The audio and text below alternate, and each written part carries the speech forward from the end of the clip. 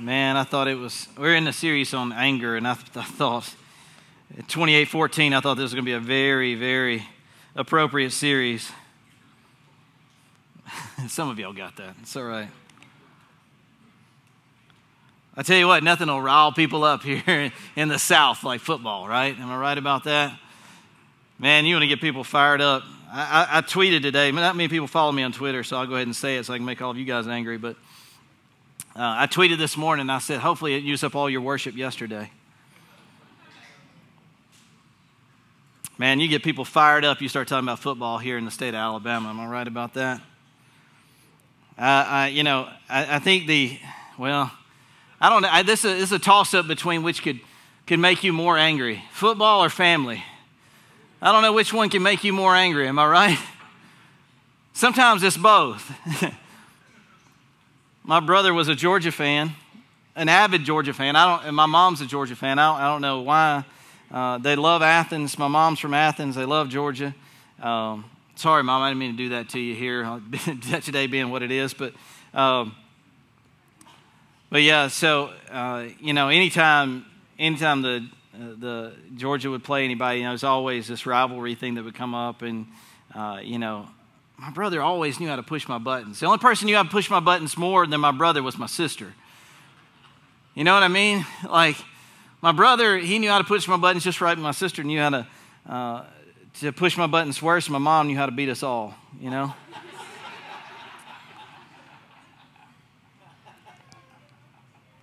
Because you want to talk about somebody, why are y'all laughing so hard? Y'all know my mom? Have y'all met my mom? You met her. I know you did because you hugged her on the way in the door.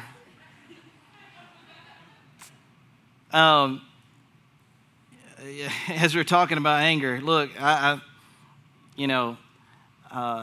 vengeance is mine, saith the Lord. And I figure since I got the microphone and my mom beat me so much as a child, I figure this is my chance, So, no, I'm just kidding. I'm going to take it easy on Mom, but I am going to talk about how you guys, I don't know why you always get a crack out of it when I talk about me being beat with a flip-flop, but you guys love that. So, I got hit with two things as a child. No, three things, technically speaking. A belt on rare occasion. Usually it was the flip-flop and then the fly swatter. So some of you are nodding because you understand where I'm coming from. Some of you are thinking that maybe DHR should have been called, but that's the way things were when I was growing up. The fly swatter, it corrected me. It helped me. Thankfully, I never had to hit my child with a fly swatter. Cassie, I just had to give her a stern talking to, and she was like, But fly swatter is what I needed. So, but there were times when my brother and sister would get me in trouble, and they would cause me to get angry at my mom because I was notorious for. I've told this story a number of times, and you guys always like it, so I'll tell it again just for you guys. But riding in the car as a child, for whatever reason, that was the time when we all needed Jesus more than any other time. Many of you guys don't really go on long road trips. Nowadays, this is more like hop on Spirit Airlines. If we're going somewhere, we'll pay $35 to fly on a fold-out chair. It'll be fine, but hopefully nobody from Spirit's watching the Facebook Live. But anyway, so we would go on long road trips, maybe to Athens, Georgia, or wherever, and maybe up to my grandparents' house in Tennessee or whatever. So, I would always sit on that little fold-out armrest in the front seat. You know what I'm talking about? We had an LTD, and it had a little fold-out. So the ones that are like 20 and under are looking at me like, I don't even know what you're talking about. Imagine like a truck seat, like a bench seat in the front and in the back, okay? And it's got a huge armrest that folds down the middle, that's where I used to sit without a seatbelt, okay? So that was my favorite place to sit, okay? And that's what you did, when I was a kid. But anyway, so my sister and my brother always be in the back seat, and inevitably we'd get 30 minutes down the road, and I would be like, I want to go back there in the back and sit with them. It was always like a 30-minute battle of me saying, I want to go back there. My parents saying, no, y'all will get in a fight if you go back there. And I would say, no, I'll be good. We won't get in a fight. That was a total lie. So anyway, so I would finally coax them in because they were tired of me nagging, you know. They knew it was another 5 hours of me just complaining. So they were like, okay, get in the back seat.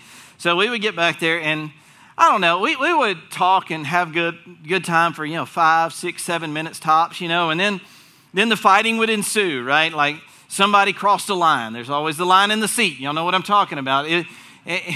There's piping in the seat. This is back in the old days where the fake leather had a little piping in it, so like they crossed my line. No, that's my line. No, and then you got the brother or the sister that would go right up to the edge like this with the finger and be like, I'm not crossing the line. See that? See, I'm not crossing the line. See, woo. This is my side. I'm on my side. Mom, he's about to cross my line, and before you know it, it's a full-out brawl in the back seat. People are rolling around. There's fists flying, and, we're kicking and screaming in the back seat. And my mom is just like, and my dad, you guys know my dad probably if you go to this church. My dad, he's just sitting there.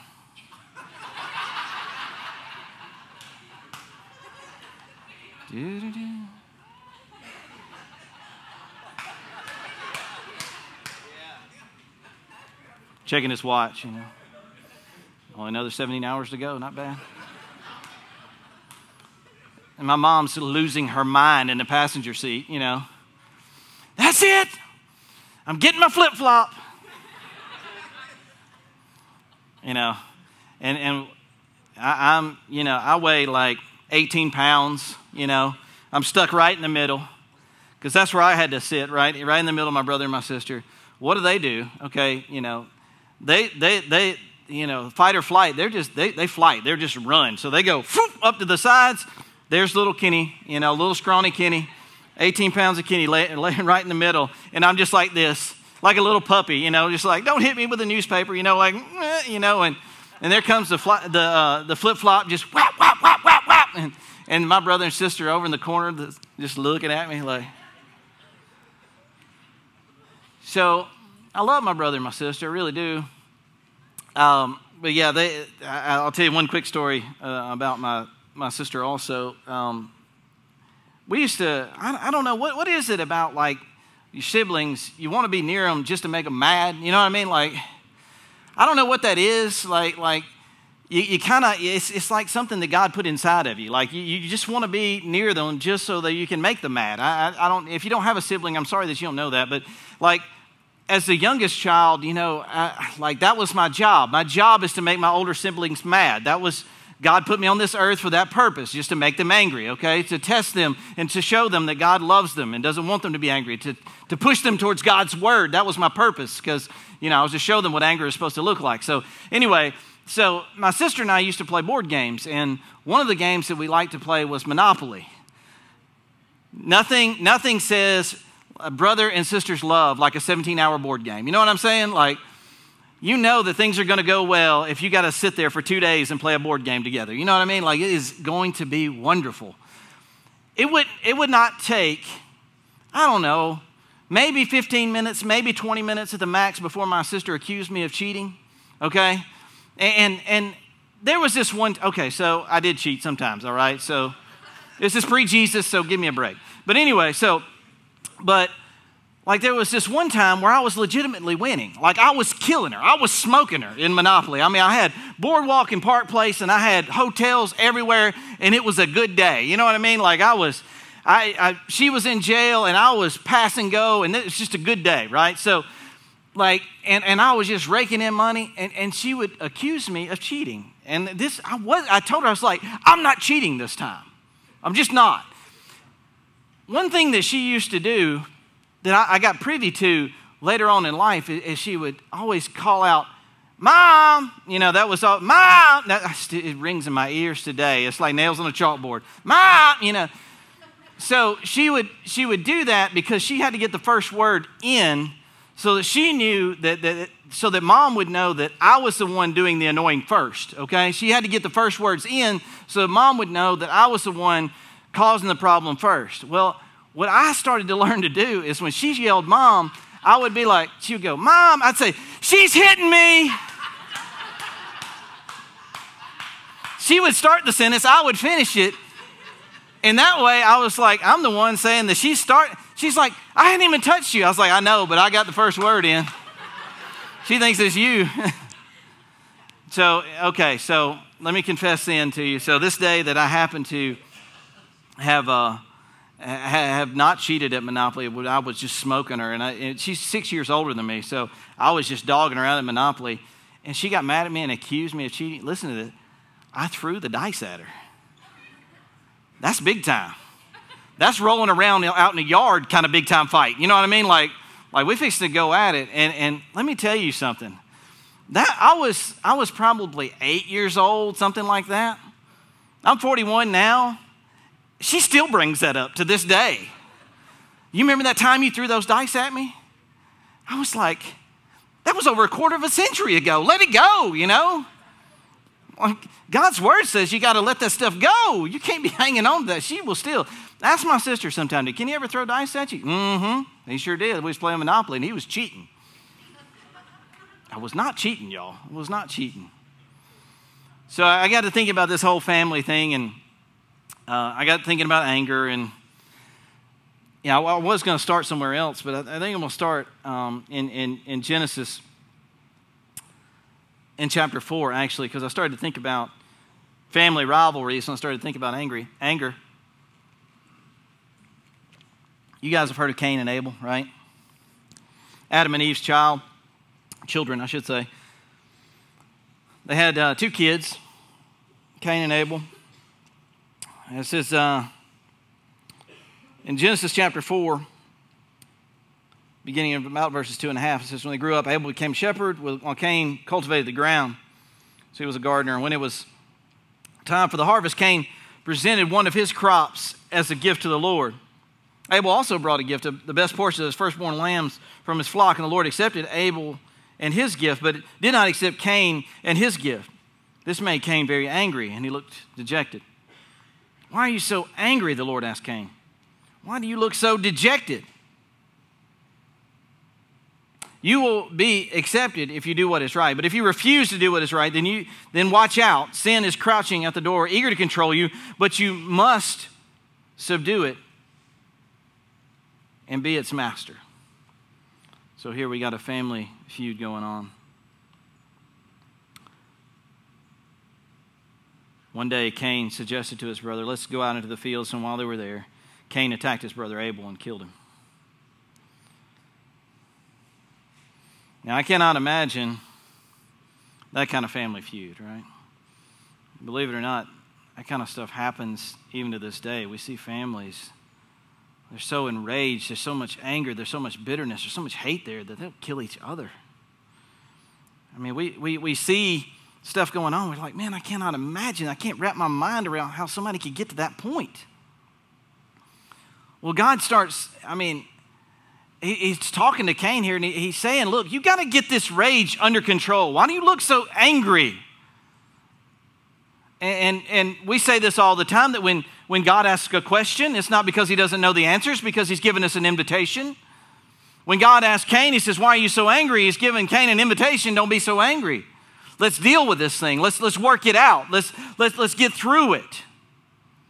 The biggest problem, I think, in people is that the reason the anger controls them is because they don't work it out. They don't deal with it. What happens is that anger will tend to build and anger will tend to grow. And if you try to push it deep down inside, you kind of swallow it like a pill and say, I'm not going to deal with this. And what happens? It begins to grow. It begins to fester inside of you. The anger begins to build more and more and more and more. And all it takes is a little bit of something else to cause it to grow inside of you a little bit more, right? It doesn't take a whole lot of extra stuff for the anger that was there initially to grow deeper if you don't address it initially. And that's the biggest problem. There was an incident on Black Friday with some people getting in an argument in the Galleria, right? I don't know the ins and outs. I don't want to discuss the details because I don't know. I wasn't there. But all I know is there were some people that got shot in the Galleria on Black Friday. And I'm like, really? I'm sure that it probably started out as something small, more than likely. Two people that probably didn't even know each other. and something probably happened. Somebody got mad about something.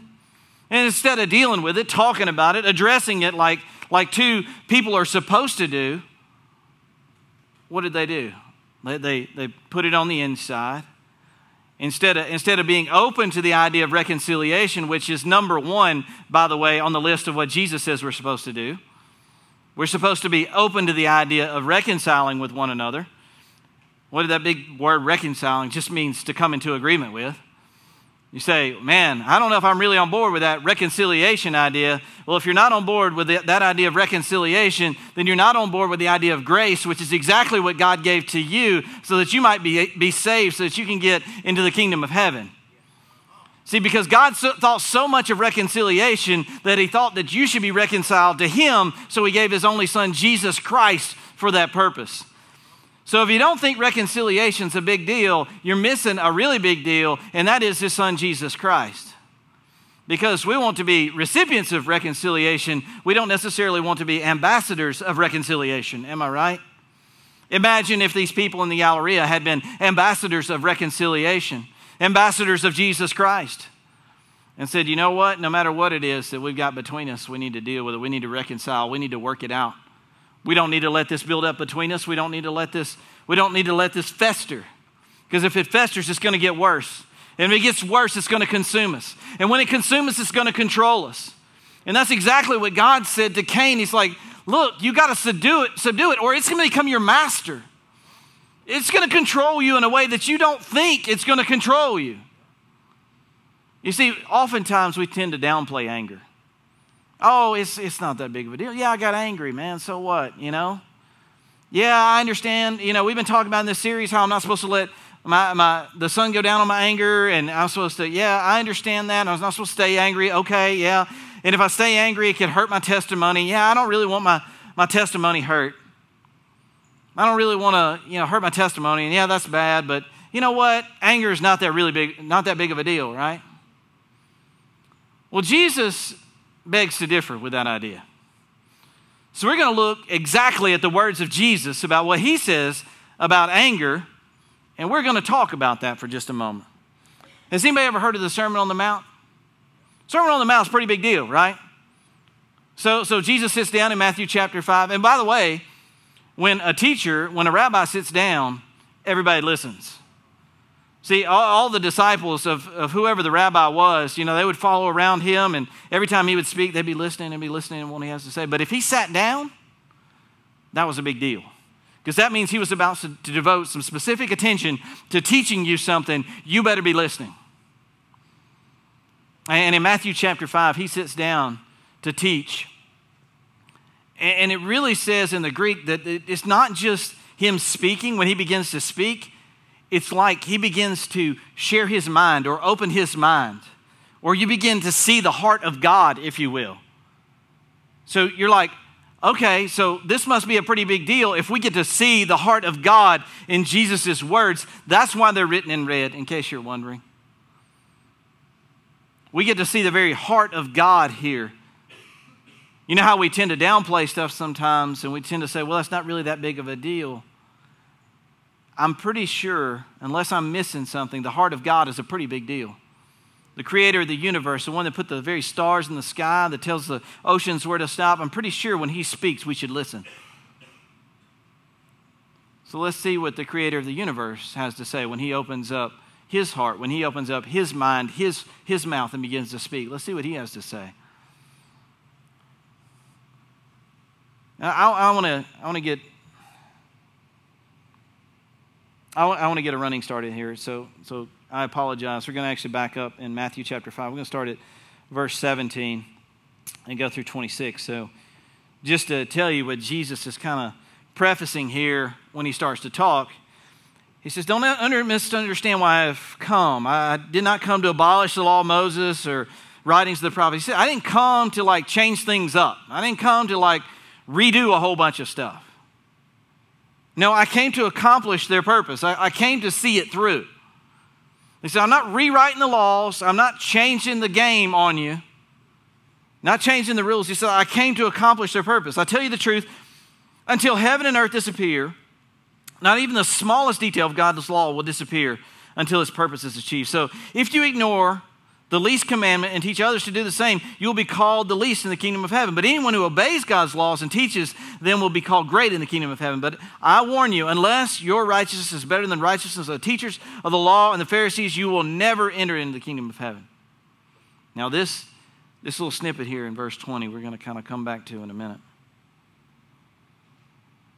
Verse 21, this is what Jesus says. You have heard that our ancestors were told, you must not murder. If you commit murder, you are subject to judgment. But I say, if you are even angry with someone, you are subject to judgment. If you call them an idiot, oh no, that's a problem for me. You are in danger of being brought before the court. And if you curse someone, you are in danger of the fires of hell. So I have to tell you a quick story about this because it's so funny. I remember I was in 5th grade, and my best friend, he called somebody a fool, which technically, if you look at the second part of the last verse I read there, if you curse someone, that technically, in some of your other versions, it says if you call somebody a fool. I had a friend who called somebody a fool in our 5th grade class. He said, you fool! And our 5th grade teacher, who happened to know the Bible very well, she goes, Chris, do you know what it says about calling somebody a fool in the Bible? He said, and of course he had no idea, He goes, yes, ma'am. And she goes, what? What does it say? He said, not to. Sorry, I had to tell you that because it was so funny. I was in 5th grade. I still remember that. She says, it tells me that you're in the dangers of the fires of hell. He said, okay. Oh, me. Anyway, so what is Jesus saying here? He says, you were told, your ancestors were told, and you were told not to murder. He says, but I say this, that even anger is like committing murder. It's like the end result of murder. Because we have a tendency to look at people that commit a murder at the Galleria on Black Friday. We have a tendency to look at them and say, man, that is an awful person. Somebody that's controlled by their anger. Somebody that has just been dominated by evil. Well, don't be so quick to judge. Don't be so quick to look at them and say, man, that person has got it all wrong. Because if you look deep inside your heart and you look at the anger that you have, you might see that you're on the same level that they are. And they may not be so far off from you after all if you compare yourself to the words of Jesus Christ, our Lord and Savior. See, we like to take ourselves and compare ourselves to other people and say, man, see, I'm not so bad after all. Jesus says, no. You don't compare yourself to other people. You compare yourself to the righteousness of the law. You compare yourself to perfection. That's the comparison. So when you look at yourself compared to perfection and you look at them compared to perfection, you can see that you're both way off. Now some people are like, I don't see how anger and murder are the same thing. Like they seem like completely different things. Well, Jesus gives another illustration down here about lust and adultery. And you say, man, Jesus drawing some crazy conclusions here, some crazy analogies here. You say, well, those aren't the same. Well, imagine if you walk into church today and you see your wife sitting in another man's lap. I think that's you're going to say, and they say, oh, it's okay. It's not adultery, right? Would you say that that's okay? If you're the husband, you go, well, that's all right. Or would you say, no, that seems pretty bad to me? And Jesus is trying to draw out the point in their mind that, you know what, anger and murder, man, there's a close relationship here. There's a close connection here, and that is that murder is just the continuation of that anger carried out to its end. That it starts with exactly what Cain experienced at the very beginning. What did Cain experience at the very beginning? He was jealous, right? He saw that Abel's sacrifice was acceptable. Why was Abel's sacrifice acceptable? Because it was a blood sacrifice. We know that a blood sacrifice is the only acceptable sacrifice to God.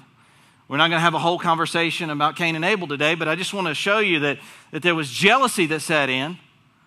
That Cain saw that. He became jealous of that relationship with God, and that began to control him. It started out as just this little spark, but it began to grow. It began to grow, and God even tried to warn him, like, look, if you don't get control of this, it's going to consume you like a fire. The same thing with lust and adultery. It's going to consume you like a fire. It starts out small like a spark, and it's going to consume you. Before long, it's going to control everything about you. And the same thing goes like our teenagers. One of the things that is a big struggle for you guys and your friends is pornography, right? People start to delve into pornography, and it seems like a little bitty thing, not a big deal. Yeah, I saw this picture, I saw that video, no big deal, right? And you know full well people that you know, and I'm not just talking to teenagers here because I know a lot of men in this room deal with the same struggle. Starts out small, and then it consumes you, and then it consumes you, and it consumes you. And before you know it, it's taking over all of your thoughts. It's all you can think about. You have to have it. It's something that controls you. And it's not just men in this room. It's also some women in this room. Men struggle more so with lust, but there are also women in this room that struggle with lust and struggle with an addiction to pornography, just like men do. And it's not just teenagers. It's not just our college students. It's not just our 20-somethings. You can be 54 years old and be a man in this room or a woman in this room and still struggle with an addiction to pornography because it started out small and it grew and it grew and it grew because you didn't address it at the very beginning. And Jesus is trying to draw out this analogy and show, man, this is how it can consume you. You think that your anger is just no big deal because it starts out and you're just frustrated. You're just frustrated by the way things are. I mean, that's the way Cain was. He was just, oh, man, why does he get this and I don't, you know? Why does he get everything that's good? You know, some people start out with that way and in their family too, that, you know, why does the younger sibling always get this and the older sibling, man, their rules were a lot tougher, you know? And it starts out small, and then it grows, and it grows, and it grows. Happens a lot in relationships, marriages too. Am I right?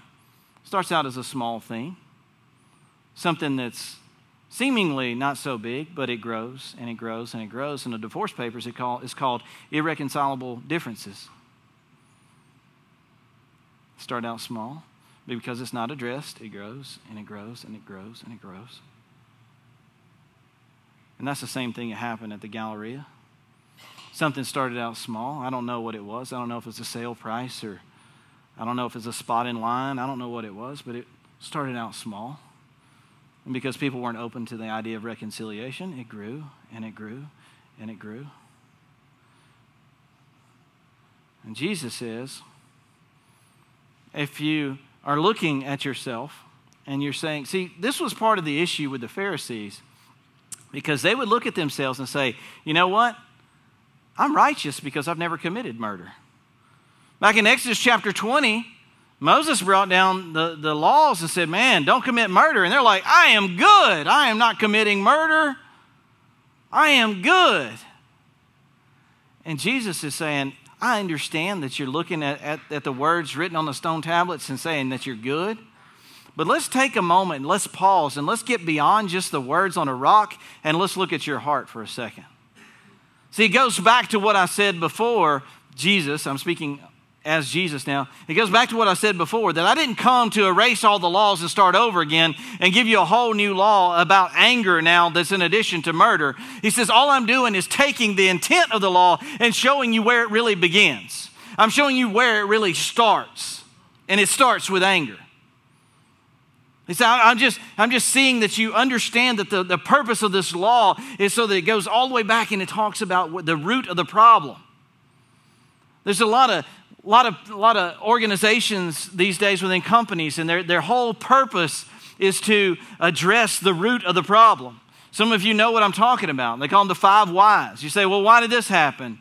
Well, because so-and-so happened. Well, why did that happen? Well, because so-and-so happened. Well, why did that happen? Because so-and-so happened. You just kind of keep tracing it back for the whole purpose of getting to the root of the problem. Some of you have kindergartners that are like that.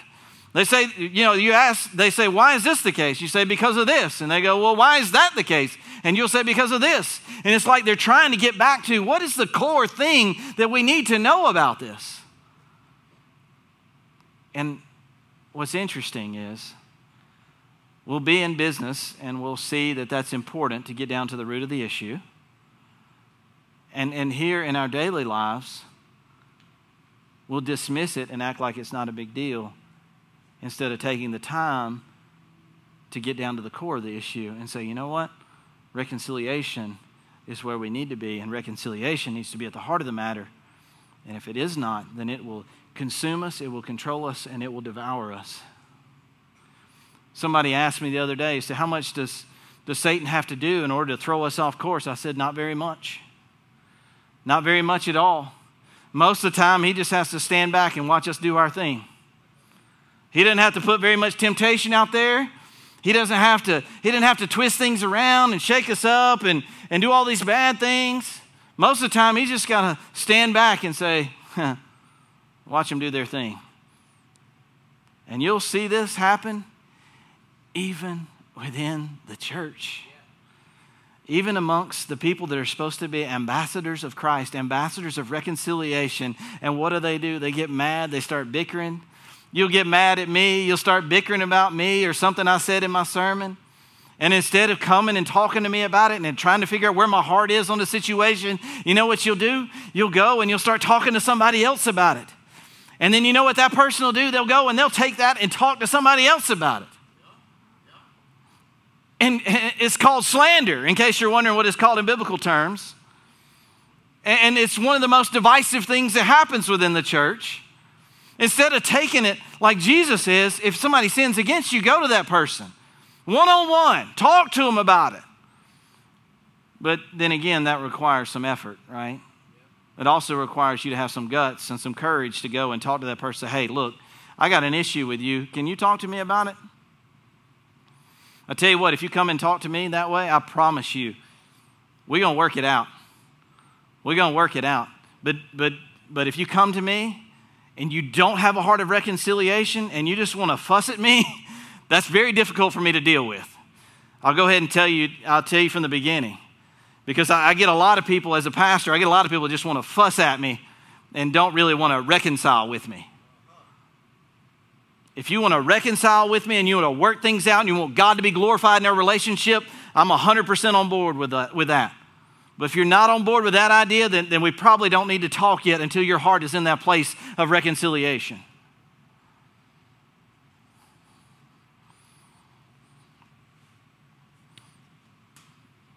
Let's talk about what verse 23 says. Jesus is talking to the people. And he's trying to emphasize how important it is that you understand this idea of anger and how consuming it can be and how it controls you and what it does, how damaging it is to your heart. So if you are presenting a sacrifice at the altar in the temple and you suddenly remember that someone has something against you, leave that sacrifice at the altar, go and be reconciled to that person, then come and offer your sacrifice to God. This is how damaging it is according to Jesus. That if there's tension between you and somebody else. Now this could go both ways. Maybe you've got tension against somebody else, or maybe somebody has tension against you. It says if there's an issue there, go and reconcile before you come and offer a sacrifice to God. You know what Jesus is saying? He's saying, go get your heart right before you go to God. Go get your heart right between your interpersonal relationships before you even come to me and ask for forgiveness from me. If something comes to your mind, it's because I have put it on your heart. Because the Holy Spirit of God has put it there for a purpose. That purpose is for you to deal with it. And some people are like, well, I'll just ask God to forgive me and it'll be okay. Not according to Jesus. According to Jesus, it's important for you to go to that person and reconcile. Now, I got asked this question. I'm going to be perfectly transparent with you. I got asked this question by a person that was on the very edge of death. It's like, look, I don't even know where that person lives. I know they got an issue with me. I've had an issue with them. We got a divorce. do I have to go find them out and reconcile with them? I can't even travel, you know what I mean? And I really believe the intent of this scripture is to do what you can to try to reconcile with that person. If it's impossible, maybe they're in the middle of Africa somewhere and you can't get in touch with them. Yeah, that I think that's acceptable. But I think that the premise that God is setting here, the precedent that God is setting here is that if there's any way possible for you to reconcile with that person, take that opportunity to reconcile with that person. Now, does that mean that if you go to that person and you offer up a heart of reconciliation, that you're always going to get reconciliation? No. Dalen says no. She knows. Just because you got a heart of reconciliation doesn't mean that person will. Just because you say, man, I'm open to the idea of showing you the love of Christ doesn't mean that they'll be a recipient to that love, and it also doesn't mean that they'll also reciprocate that love of Christ. That has nothing to do with your heart. Forgiveness is about what goes on inside of you. Forgiveness and reconciliation is about what you have inside of you, not about how it is received. You see, God offers forgiveness to us. Even if we don't accept it, there's still forgiveness there. It's not a reflection on God because we don't accept it. Do you see what I mean? Therefore, if you go to somebody with forgiveness in your heart to reconcile with a person, to love that person, to say, I'm going to show you the love of Christ, and they don't receive it, you've still done what you've been called to do. You've still been obedient to Christ. But be careful that you do not let that make you bitter again. Think about that. You go to somebody, you love them, say, I want to reconcile with you, I want to partner with you and just being okay, and they reject you, and you go, man, that makes me mad. What has consumed you? It's not the love of Christ. It's the anger that you went to defeat in the first place. Jesus is saying, before you even come to offer a sacrifice to God, make sure you deal with what's in your heart.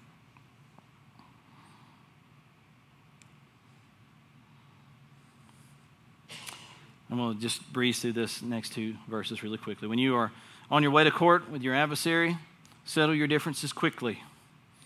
Otherwise, your accuser may hand you over to the judge, and will hand you over to an officer, and you will be thrown into prison. And if that happens, you surely won't be free again until you have paid the last penny. Once again, just talking about reconciliation. When you're on your way to court, deal with it yourselves. Don't wait and let somebody else have to deal with it and punish you as a result. Why don't you guys deal with it ahead of time? Why don't you guys deal with it so that somebody else doesn't have to force you to? The kind of love and the kind of grace that God shows you, why don't you show that to somebody else? Now, I want you to see something here. I told you I was going to back up. And we'll do that here. In Matthew chapter 5, verse 20, it says this. But I warn you, unless your righteousness is better than the righteousness of the teachers of the religious law and the Pharisees, you will never enter into the kingdom of heaven. Now, you may say, man, these guys, they knew a lot about the law. They knew a lot about what it meant to be righteous. They understood God's word. They understood the law of Moses. They understood all these things. And a lot of them lived very righteous lives. A lot of them lived lives that were very worthy of God and honoring God. So what is Jesus talking about right here? He's given a warning. And he says, and he's talking about their righteousness. How can you have a deep level of righteousness? How can you as an individual, you could know this Bible inside and out, but how could you know a true righteousness? A righteousness that is worthy of God. A righteousness that is worthy being in the presence of God for all of eternity. You can't accomplish it on your own. You can't accomplish it on your own. You can only accomplish it through the blood of Jesus Christ. So let me ask you a question today. Maybe you have anger issues. Statistics show us that the average person gets angry about 4 times a day. A person who has anger management issues gets angry about 12 times a day. Maybe you're somewhere in between. The only way that you can be righteous in the sight of God is if you turn to Jesus. The only way that you can have pure righteousness in the eyes of the Almighty God is if you put your faith and your trust in the sacrifice that was made by Jesus Christ. Do you know that the only way that you're going to have a heart of reconciliation is if you do the same thing?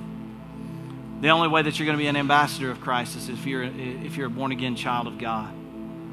If you're in the family of God. If you have a relationship with Jesus Christ. That's the only way that you're going to be able to deal with the stuff that's going on in your life, those anger management issues that you have. The only way that you're going to be able to obtain that righteousness, and the only way that you're going to be able to deal with the stuff that's going on, is if you surrender to Him and His righteousness. You may say, man, I struggle every single day with bitterness and rage, and man, I just don't know what to do about it. I don't know how to deal with it. There's one step that you got to take. One step that you got to take, and it's a step towards Jesus. It's a step towards Jesus. You take a step towards His love consumes you. See, here's the thing about Jesus is that as you diminish, He becomes greater in your life. So as you take a step away from you and a step towards Him, as He becomes greater, all the things that are inside of you, that are unpleasing to Him, He begins to work on you.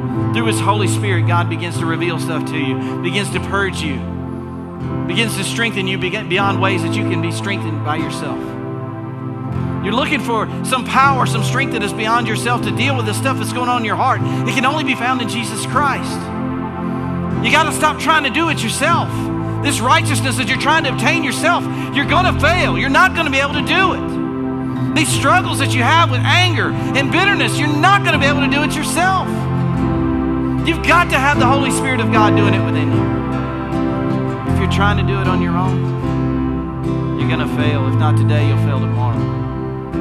But if you do it in the power of Jesus Christ, you'll never fail. Will you surrender?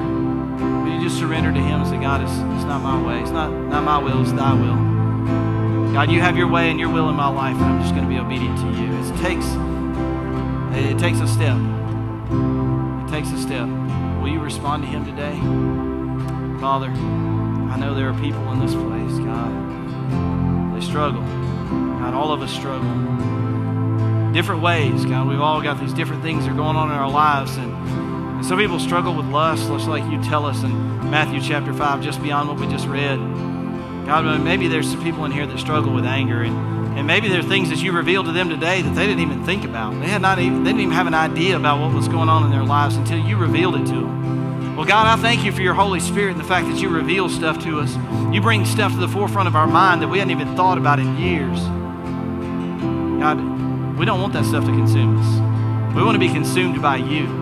We want to be ambassadors of light. God, we want to be ambassadors of life. We want to be ambassadors of love. So, God, I pray that today, God, if somebody's here and they're trying to do it on their own, I pray that they would stop. They would stop in their tracks and they would just come to You, surrender to You. And God, say, please do in me, Father, what I cannot do on my own. Lord, maybe there's somebody here that doesn't have a relationship with You. Maybe today, maybe their anger has revealed that. Maybe their bitterness in their heart has revealed that. God, they know full well that they don't have a relationship with You. God, I just pray that You would rescue them today. God, open their eyes, open their hearts. God, today as we looked at Your mind, we were able to hear from You, to hear from the very heart of God. God, I pray that as we have heard from Your heart, it has changed ours.